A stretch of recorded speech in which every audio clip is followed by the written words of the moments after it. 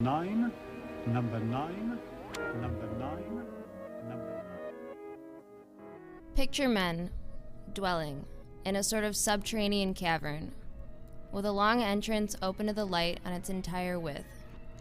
Conceive them as having their legs and backs fettered from childhood so that they remain in the same spot, able to look forward only, and prevented by the fetters from turning their heads. Picture further the light from a fire burning higher up, and at a distance behind them and between the fire and the prisoners, above them is a road along which a low wall has been built, as the exhibitors of puppet shows have partitions before the men themselves, above which they show the puppets. Welcome to the first installment of Outside the Cave, a student speaker series brought to you by CUNY Law's International Law Society. You're here with Maya Demyanchuk. And I'm Pablo Rojo. I would like to give a special thanks to our two speakers, Truvan Nguyen and Isadora Jaffe, and of course to all of you for tuning in. Outside the Cave is meant to be a platform for CUNY students to speak about their adventures and their knowledge, and a space for us to listen. Our name, Outside the Cave, is a riff on Plato's allegory of the cave. Our stories are often lost within a collective narrative, and our reality becomes lost in the realities of others.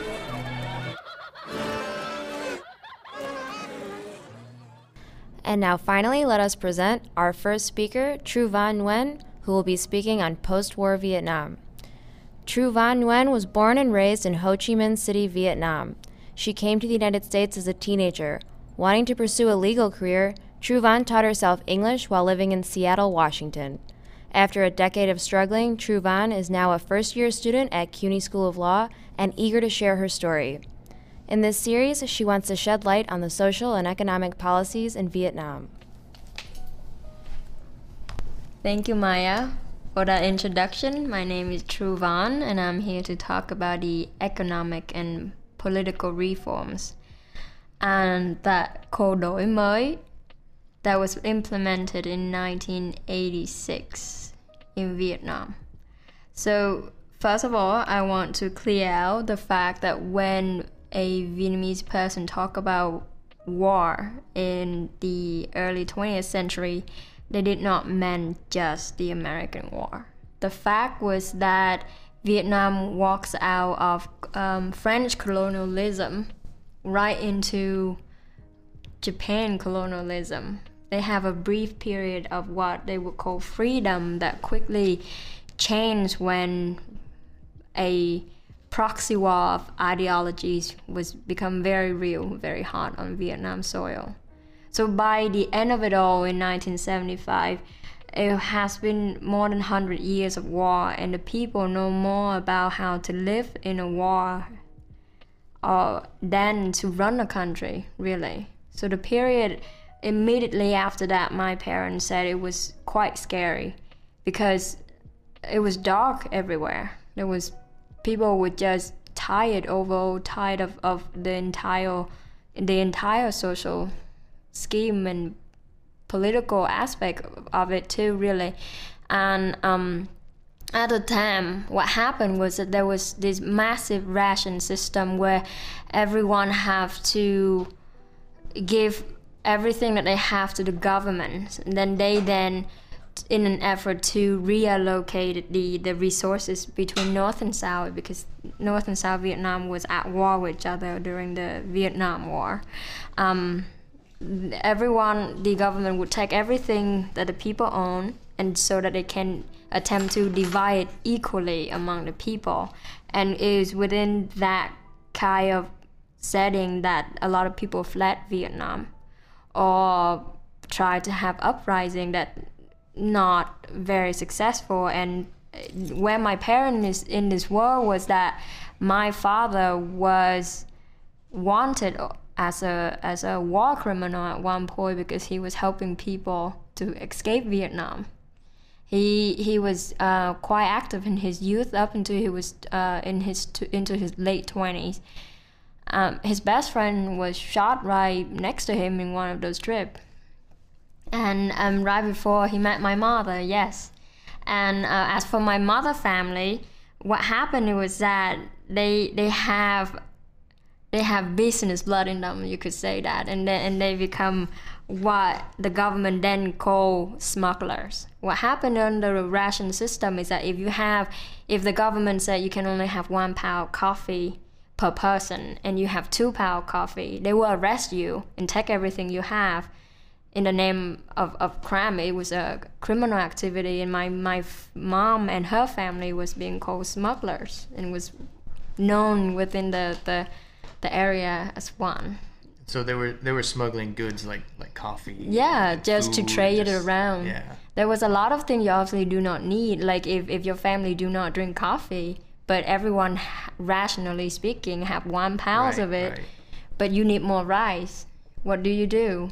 That's where my family. Yeah, you trade a coffee for rice, and that's what happened immediately before 1986. And the government know that in that kind of system, in that kind of society, the country will collapse onto itself because there's nothing concrete. And at the time, the Soviet Union was the only beneficiary that Vietnam has, and it was crumbling. So it make a bold move, a very bold move, when it implement đổi mới, and the people later on call the period as cải cách period. So a little bit into what the đổi mới policy is about. What it is the attempt of creating a free market socialist, a free market socialist economy. Does it sound like a Twilight Zone? It seems a little counterintuitive. Yes, it is. And I mean, at the time, the idea of capitalism and socialism shouldn't be in the same sentence. Vietnam were trying to put it into the same system. Right. And what that was that the government willing to commercialize or privatize a lot of key markets, a lot of government-owned industries. And for them to do that, they allow the people to privatize themselves, to have partnership. But all of that, of course, have to come through under 5 pillars. The first one, a massive healthcare system in which everyone was vaccinated. Adult and children and able-bodied are all vaccinated, all tested to prevent diseases, to make sure they could come right back to work. The second pillar was free educations. Vietnam know that if it's going to open itself up for even just for privatize within its own people, it needs the people to have the knowledge to take advantage of the situations, really, because everyone walk out of it with little to no skill. They know the depth of knowledge that they are in, being so locked in immediately after the war, and hence the universal education is free all the way up into college, and in college there be system that help you to various specific skills.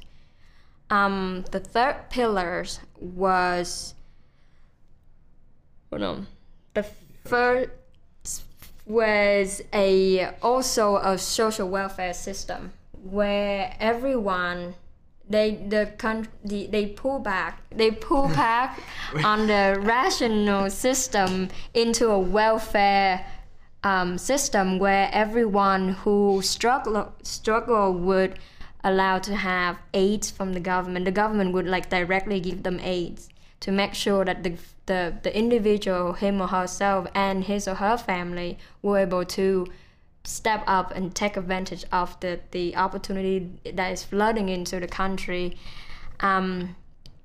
That the fourth pillar is propaganda. Let's never forget that this is still a socialist communist society. Propaganda is strong.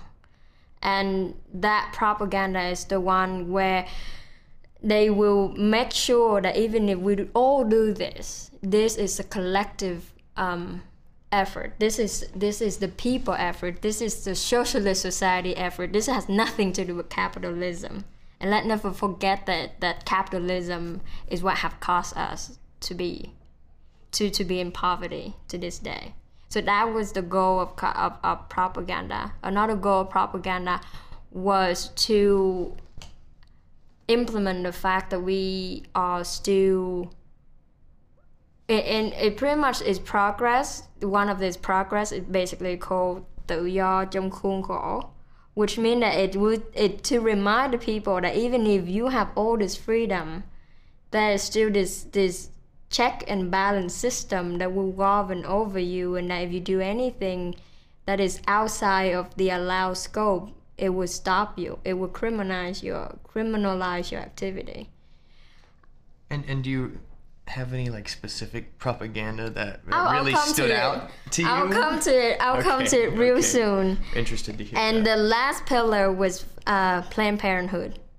Surprisingly, in Vietnam, Planned Parenthood was one of the strong things they focused on. For the government at the time and to this very day, the nucleus of a country is the individual family itself, and they recognize that a boom in population would not help them. And so Planned Parenthood, to your surprise, is in Vietnam since 1986. And to come back to your question about example, what happened right there is my parents, in their one of the first attempt to privatize themselves, they did it almost immediately, really. When Đổi Mới came out in 1986, one of the first attempt was 1987, when my sister was, my mother was either pregnant with my sister or just gave birth to my third sister. But what happened there, as I say earlier in the propaganda of tự do trong khuôn khổ, is that if you are to take advantage of this opportunity, you also have to do it at the pace the government allow you to. So what does that look like? So what it looked like that in late 1980s and early 1990s, a lot of foreign companies come in to open themselves, because Vietnam opened its door, and so a lot of foreign investment coming in, but the government stopped it right away around 1991, 1992, because they feel like this is too fast, too quickly. So they stop everything. And they will push out investor, and they will make sure the people will not make that connection. Then they internalize what they could do to best capture the opportunities. Then they open themselves up again in 1995. So the mark of that was where in 1995 they joined ASEAN, which is Asian Southeast Asian countries economic pact. And in that, come back to my sort of like parent. a trade agreement, or like the NAFTA of Asia, something like that? Yes, but it has a lot more to do with the economic growth than just strictly trade. Trade. It was a way for the countries to see each other in a more favorable light than it was before. Because of the colonial time, there was a lot of drift between countries too, with their internal struggle, with their own nationalism and then socialism, and then all these ideologies has changed the entire Southeast Asia countries' outlook a lot, and that's a different talk. Now come back to my parents. So what happened to my parents at the time is that it was totally legal for them to privatize themselves, and they did. But one day the government just came in and took everything away in the name of you moving too quick, too fast for us. It can't be like this. So they took everything away with no explanations. And my sister, my two older sister, it was 2 and 4 at the time, and she told me what happened in that day was that our mom woke them up real early in the morning. And give them everything they could hold and told them to just run. And they did. With no explanation. Their mom told them to run, so they did with all the things they could carry. And they met one of our uncle on the street, and the uncle kept them safe on the street until nighttime so that they can sneak back into my grandparents' home, afraid of going back to their own home, because if the cops are still there, they don't know what's going to happen to them. It wasn't until 2 days after that they met our mom again, that they learned that the government just came in and took everything they had, including the house they was in. And the only reason my mom got released is that, so my parents have this tactic, because of their own background, they have this tactic where my mom would just act dumb whenever she got arrested. It's a lot easier. Is this sexist? Yes, it is, but it's a lot easier to be the dumb young woman who got tricked by her husband than to have a husband who didn't know better and tag along with his wife. So that my mom could be released and go home and take care of her own kid until my father got released, which like 6 months after that.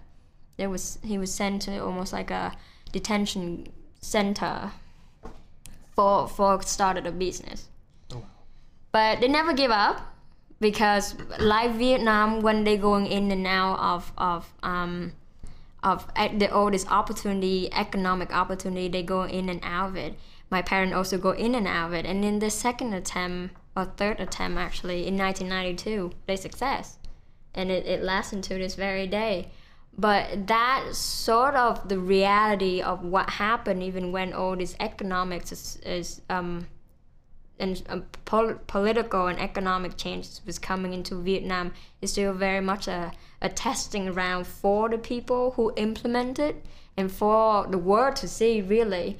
But what successful about that about đổi mới is that it's truly, if you really want to have a case study about what happened when a socialist society capitalized on free market, Vietnam would be a real good case study of it.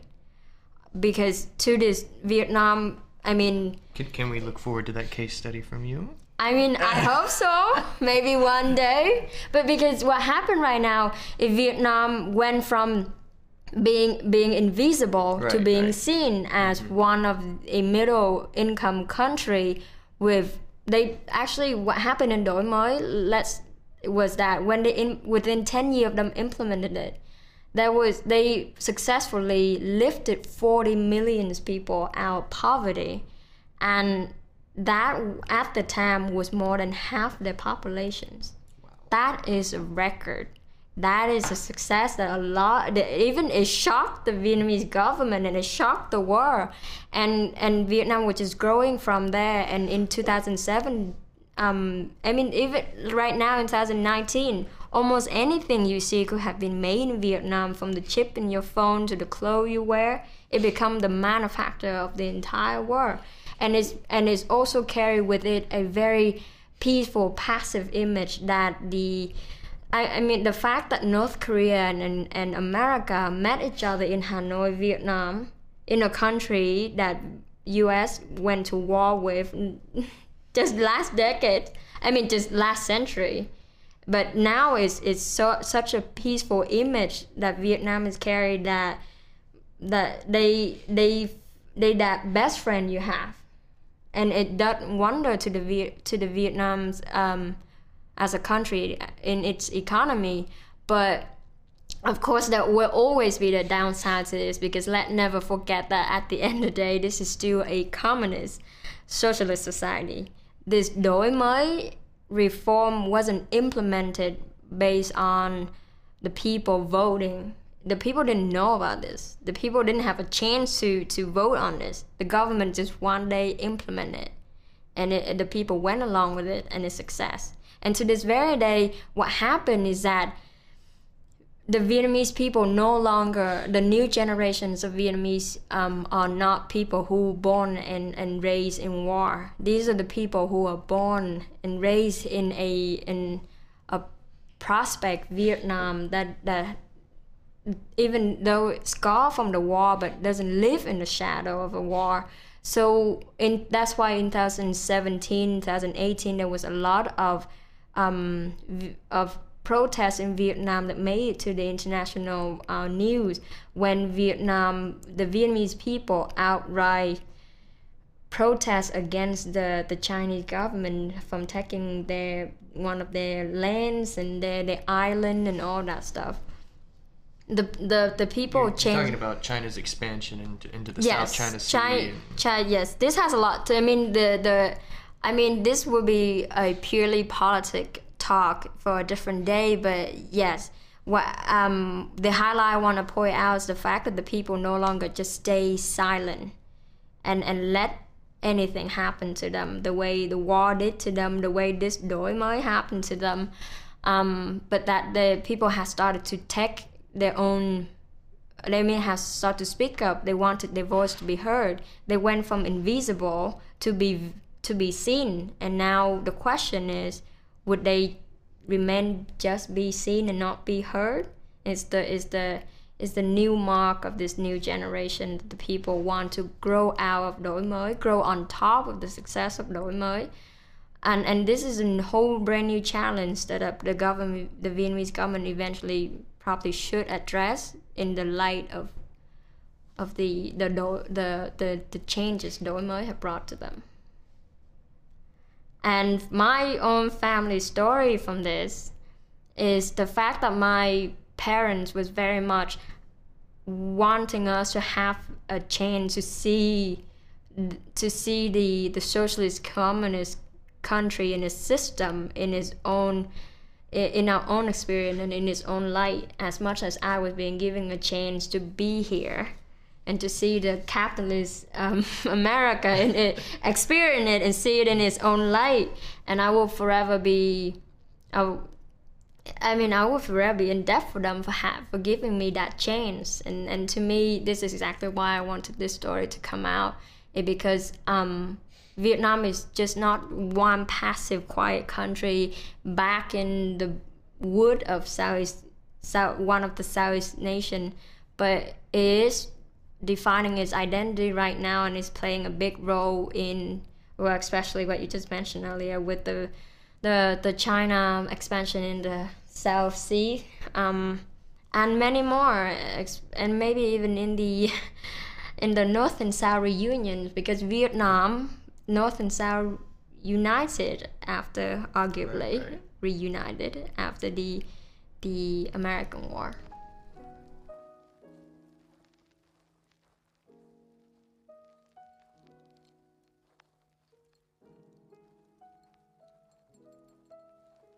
Our next speaker is Isadora Jaffe, who will be presenting on U.S. Cold War strategy in Japan and its effects on migrants. Thank you, Pablo, for that introduction. I don't want to talk too long about why I chose to research this topic, but I did want to just sort of highlight 3 moments I had that put me on notice that the U.S. had a large influence on Japanese legal systems, and then how the migrants issue came in. So while I was an English teacher in Japan, I was doing volunteer work with survivors of domestic violence and also just people who had family issues related to being foreign. It was just for foreign women. And one thing that kept coming up was, by law, there's this really terrible obstacle for foreign women who are in an abusive home situation who have children with their partner.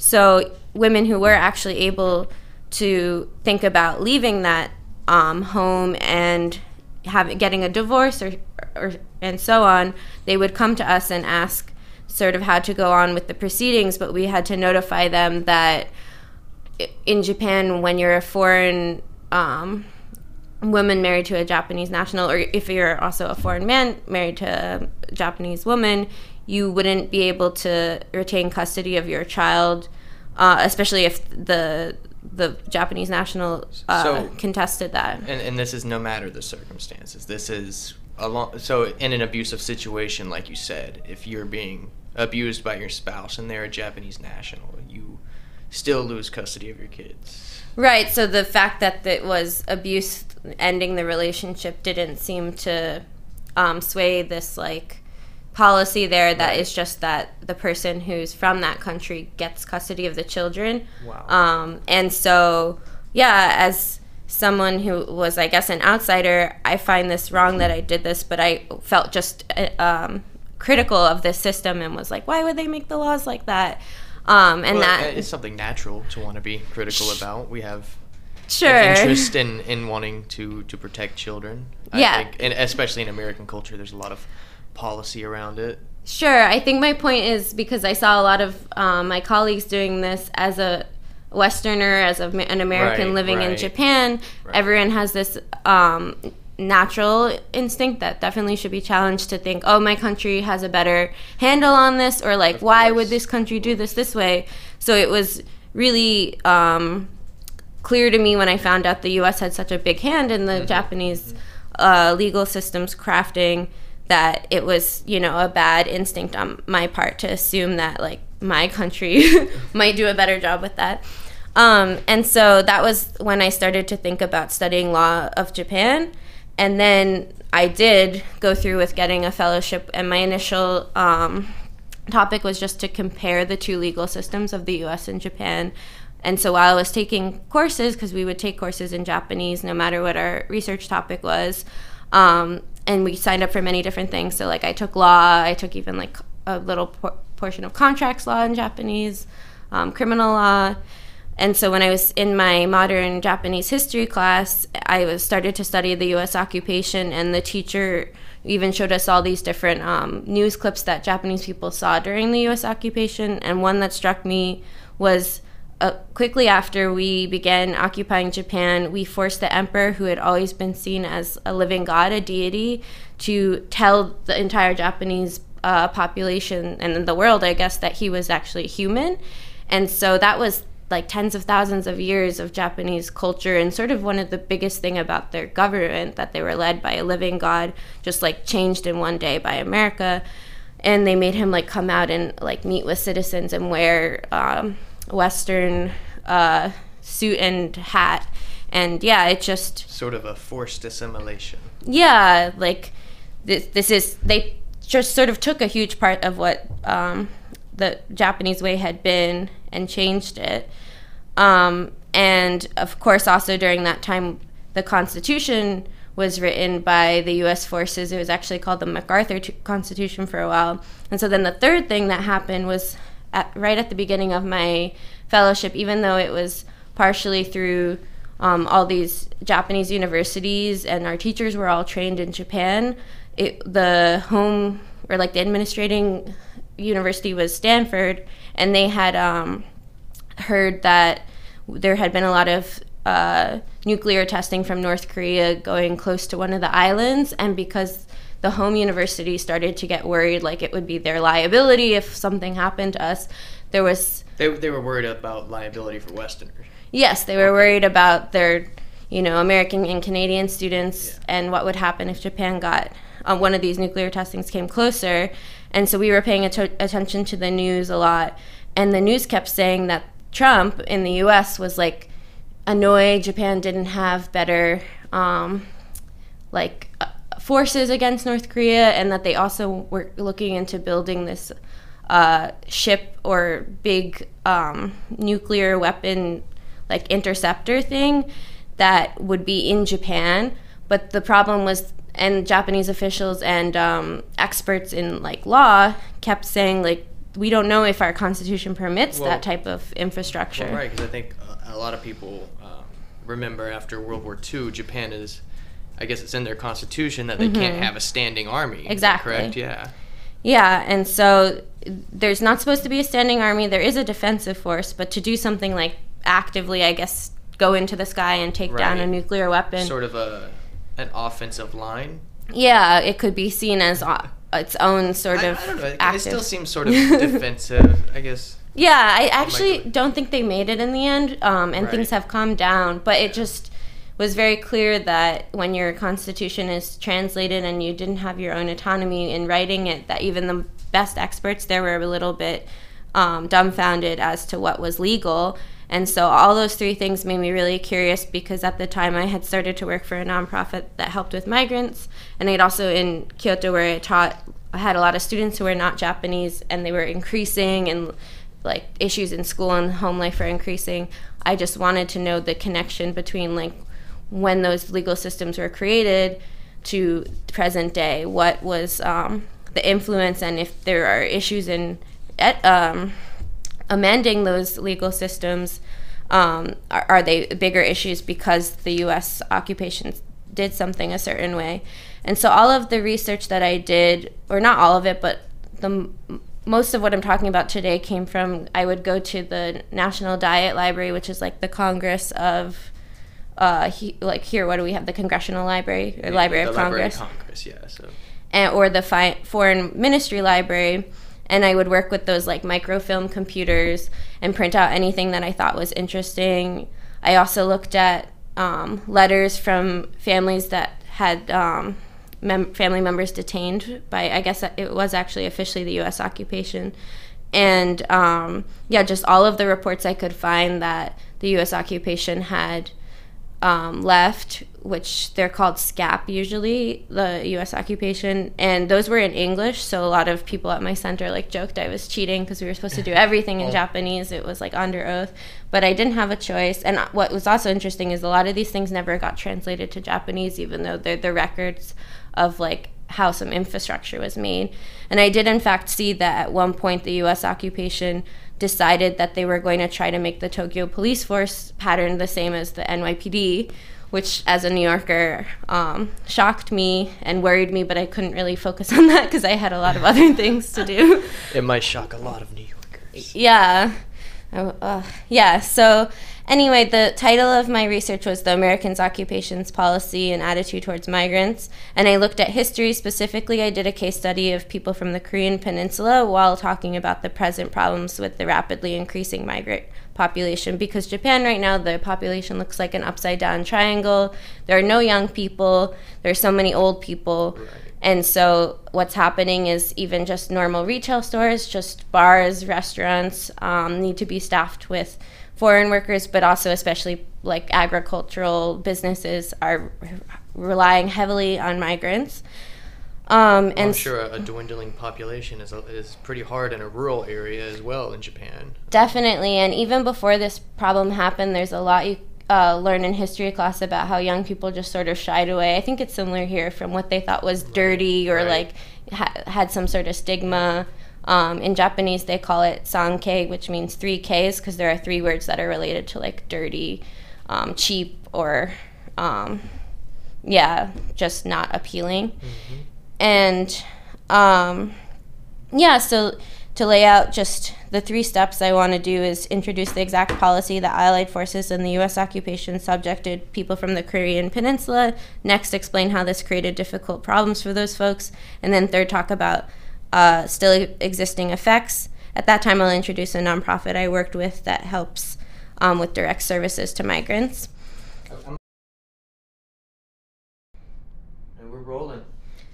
Okay, so a really quick description of immigration history before the occupation. Until World War I, immigration protocol was extremely tolerant in Japan, which people find unexpected because it's known as a very anti-outsider country. Yeah, I find that very unexpected because I was always under the impression that it was, really anti-foreigner, even if you were Japanese but from, South America when you would go back to Japan or...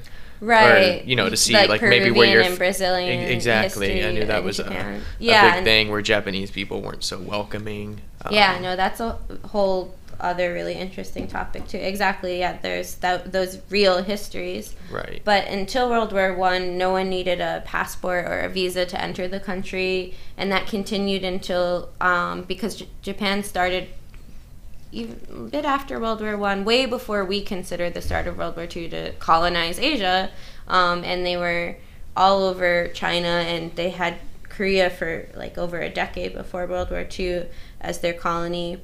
And so when war with China especially got a lot more tense, then they started to make a few immigration laws and stricter measures. So that was in 1939 that those were made. And so from the time of Japan's surrender, which was the late summer of 1945, to the end of that year, among the 2 million people in Japan that were from the Korean Peninsula, 1.3 million were repatriated.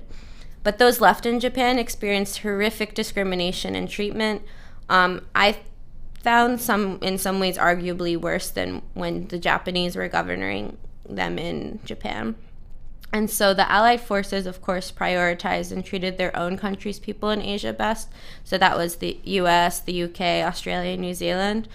And so once the Allied forces had taken over the very aggressive Japanese empire, they had control of pretty much most of Asia except for Thailand. And then they held a conference in DC called the Greater Eastern Conference.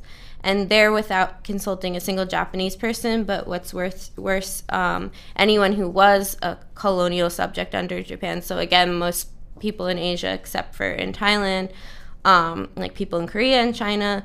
At this conference, they classified all of those folks as the enemy of the Allied forces. And so after, they were liberated by the Allied forces and celebrated for that, and then told they were the enemy of the Allied forces. Right. So exactly, I guess maybe they tried to justify this because Japan had an aggressive indoctrination plan. They would make people study Japanese, they would make them practice Shintoism, and they would even change their names. But yeah, like you said, imagine being told you're liberated, but then you're going to have all of, your legal just the treatment to be as if you were the same as Japan, as if you are an enemy, and yeah, just not free to just do what you want. And reports that were left behind, I read one from the Australian Army. Australia was sort of the first present in Japan since they're very close by, and so they had written, the remaining 60,000 Korean people living in Japan are lawless and violent loving minorities. And then they went on to recommend that to prevent crime, all foreigners in Japan, well, except like the occupation. Yes, exactly. All foreigners should be fingerprinted and registered, and then required to carry around an alien registration card.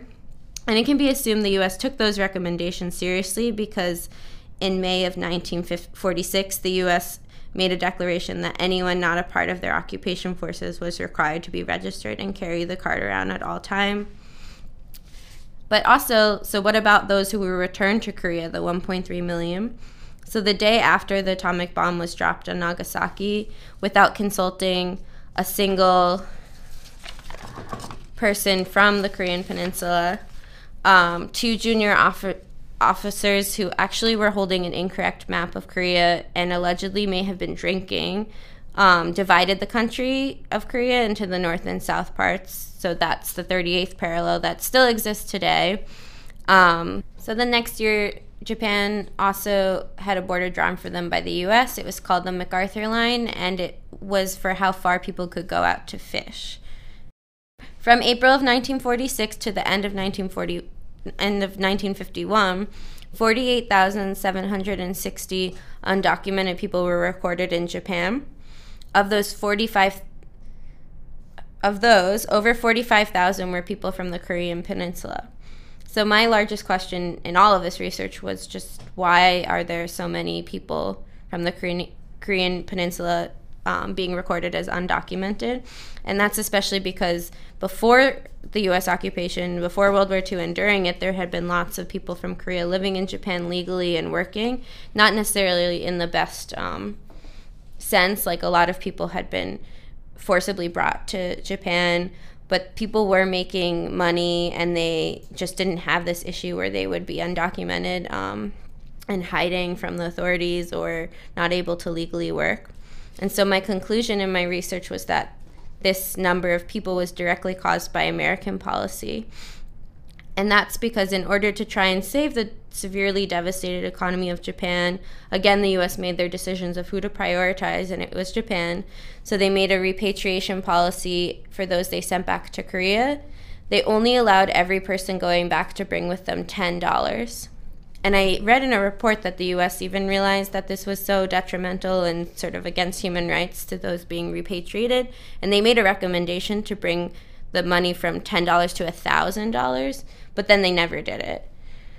There was also a report done by a Korean researcher named Cho Rin-sik, and he went to the famous detention camp and surveyed the 4,000 people there that were detained for being undocumented. All of them had previously lived in Japan. 80% said that it was because of this $10 only policy that when they arrived back in Korea, they were unable to live, and that the reason they had come back to Japan was literally not to die, to escape starvation. And I found a lot of letters of the people who had been detained for being undocumented, where they would threaten to go on hunger strike and things like that, because, you know, they recognized this was unjust. It wasn't just, oh, they got caught doing something wrong. And rich people and diplomats were also not finding themselves to have exceptions to this policy or this detainment. So one man, while he was visiting his sick mother in Korea, there was a foreigner registration that was done, and so when he came back, he was incarcerated for being undocumented. So this man had $80,000 and a salary of $200 a month, and so of course that's a lot more in 1946 than today. He did eventually get out because he had things like the mayor's support from the town he had lived in Japan, but he was incarcerated for a while. A diplomat named Chang John, he asked MacArthur for the favor of getting his family to have refuge in Japan during the Korean War, since the war was so intense and unsafe. But MacArthur refused him and said, "There is a possibility that would anger Japan too much, which what you can see from the past from Korea and Japan. And right now there's a really big problem with the Korean population living in Japan." And so most people who wanted to seek refuge or asylum from Korea during the war, they just couldn't. And so I focused a lot when I read these reports on the mention of foreign laborers, because I wanted to see also not just straight up policy, but how were the U.S. occupation describing people who were not from Japan and what was their attitude. So I found extreme criticism and stereotyping of those who are from Korea, Taiwan, and China.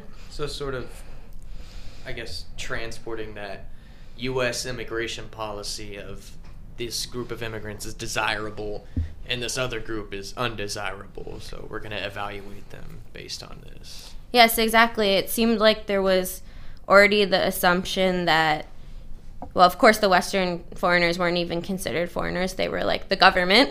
But like that those people who were from, once again, like had been colonized, their countries had been places of war too. They were pretty devastated.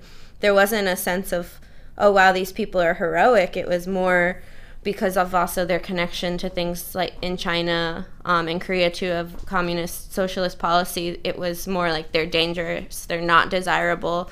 Why do we have to, we're in Japan, but we have to deal with like non-Japanese people, rather than any sympathy that these were people who had, you know, been under a terrible empire. And so one thing I saw, a direct example, there was this shortage of laborers in the coal mines, and the U.S. just they straight up blamed Korea and Taiwanese folks. They said that they intimidated and threatened the Japanese laborers, and that's why no one wanted to work there, and that was what the labor shortage was caused by, which just seemed strange. Same thing here, but you just don't really get undocumented or even documented migrants going out of their way to like harass people and get in trouble with law enforcement. I just found that hard to believe when I was reading it. And so the last thing I want to talk about for the history part is a law that was made in 1951 called the Immigration and Refugee Control Law. And this is, again, still during the U.S. occupation that it was created, and it still exists today as the main immigration framework in Japan. The law's structure and guideline was largely influenced by an American immigration official called Nicholas Collier. Collier was a U.S.-Mexico border specialist, so he oversaw the making of the most famous detention center, which is called Omura Detention Center. And today, still, there's many problems. I've been at a lot of conferences where they talk about hunger strikes there or people who have committed suicide, because also in Japan, there's no limit on how long you can detain someone for being undocumented. And obviously, if they can't go back home, that could just be an infinite amount of time. So that can be a reason a lot of people take their own lives. Collier had held the opinion, sort of like what you were saying, Pablo, that anyone who was a communist was therefore an undesirable person, and so they should be deported. He also felt strongly as many of the U.S. occupation officials did, that once the occupation ended, Japan was their most strategic ally, since it was capitalist, it was a democracy, and so they were worried about the other countries in the region and wanted Japan to sort of represent the U.S. interest, and they really were afraid that Japan would turn into a communist socialist country. So they tried to base this law I was just talking about, made in 1951, on a law the U.S. used to have called the McCarran Law. But that law was actually ruled by the Supreme Court later on to be unconstitutional. It was widely criticized for having a discriminatory purpose. So by that law, those who were poor or disabled or allegedly had quote-unquote dangerous ideologies, they could just be deported. And so that was how this first immigration law in 1951 was framed. And at the time it was created, the Korean people that were living in Japan, they had an 80% unemployment rate. And so naturally that caused a lot of fear and anxiety. And so, of course, this law has been amended many times, but no one could say that right now the immigration issues Japan has been resolved or don't connect back to the sort of undesirable migrant stereotype and then creates policy. So they're still using this law today. The law has never been overhauled. It's still called the same name. Right. And do they still deport people under the law? They deport people for being overstayers or undocumented. I have seen, though, there was a case actually of an even American guy, so then it just shows what's happening to non-Americans. He had protested the Vietnam War. Maybe he had been sort of interested in socialism groups in Japan, and so when he reapplied to keep, and he had a Japanese partner, when he reapplied to get his visa, they denied it, and that's a famous case in Japan that they always say, used to say, you know, you're not guaranteed to live here. So through things like that, yeah, it's still true that if you have some sort of dangerous ideology or dangerous activities, it could be dangerous for you to think that you could stay in Japan while doing that. But I would say it'd be incorrect if I left everyone here thinking, you know, if you're disabled, you'll get deported in Japan or something like that. It has been amended. It's just more, there's a broken system right now, and when you want to fix the system, how can you ignore its origins, especially when the systems were made when the country had no autonomy, and there's sort of even a language barrier with the crafting of the system, and like the Constitution was just translated. It wasn't then sort of revised to have a Japanese origin. And to also, because relations in Asia based on what happened in World War II and the Japanese Empire are still pretty terrible. They severely need to have more mendings of relations in Asia, but this problem is also only amplified when, like, there wasn't Japan didn't have autonomy during the critical time after World War II, and it's a whole other history, but everything that happened with the war crime trials and how guilty Japan got to look for what they did in Asia, again, was all U.S. agenda and then implemented. So yeah, today, other than this, also just, you know, desirable versus undesirable, or stereotyping of certain types of people from certain countries, Japan just doesn't have a pure labor visa. There's this, for people who are working in the things I talked about earlier, like restaurants or retail stores or agriculture, there's two visas that people use. There's the student visa, which you're allowed to work 20 hours a week on, and some people just don't actually go to school and work many more hours than that. And that's also encouraged because they just need people to work. And then there's this terrible visa called the tech intern visa. I think Vice did an expose that aired in the U.S., and they called it the worst internship ever.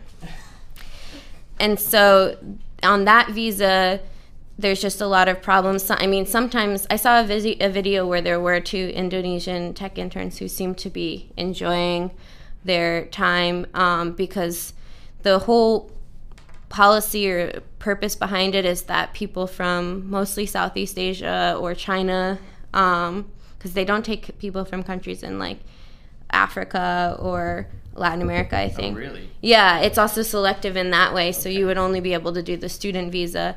And Japan also has really no refugees recognized. I think they had 20,000 applications when I was working at the nonprofit, and they only accepted 19. Oh my God. Yeah, so it's just like ridiculous since they need foreign workers.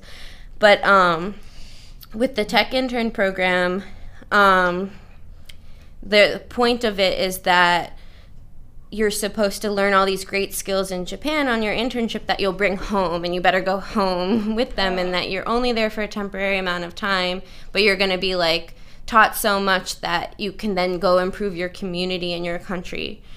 When instead, a lot of people are having the worst labor conditions possible. It feels like they also sometimes they have their passports taken away from them, and they don't have cell phone access, and then they're exploited. They'll charge some of the workers like $1,000 for a bed in a room with other workers, like 10 other workers. I even saw a chart that we got from an actual tech intern where they were charging her like 50 cents every time she used the bathroom, and she'd lose her wages that way. And then a lot of the workers wind up owing money, because some of them have also come in like with their ticket being paid for, but they have to work it off, and they just don't have job security, because when they complain about the work circumstances, they can even be deported, since their immigration status depends on the internship. This sounds, I mean, just like indentured servitude. It doesn't sound like you have much freedom at all. Yeah, the place I work did try to make the, they think it's human trafficking. Right. And unfortunately, the place I worked also was able to get the government to acknowledge there was a problem, and they completely overhauled the oversight organization that Japan had for the tech intern program, but then they just made a new one that's doing the same thing, because it doesn't have like a legal basis to prosecute the workplaces. It's just somewhere where you report things, and then it just nothing is really that fixed.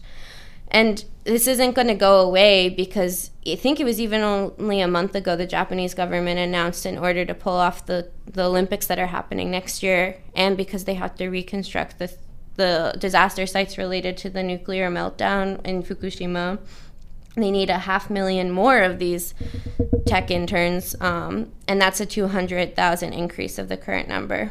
And they emphasize they don't care if these people know much Japanese, which might be good because it's getting more of an accessible program, but it's not good for the issues I cited earlier, because if you're having someone exploit you, not knowing the language is definitely a way to continue getting exploited.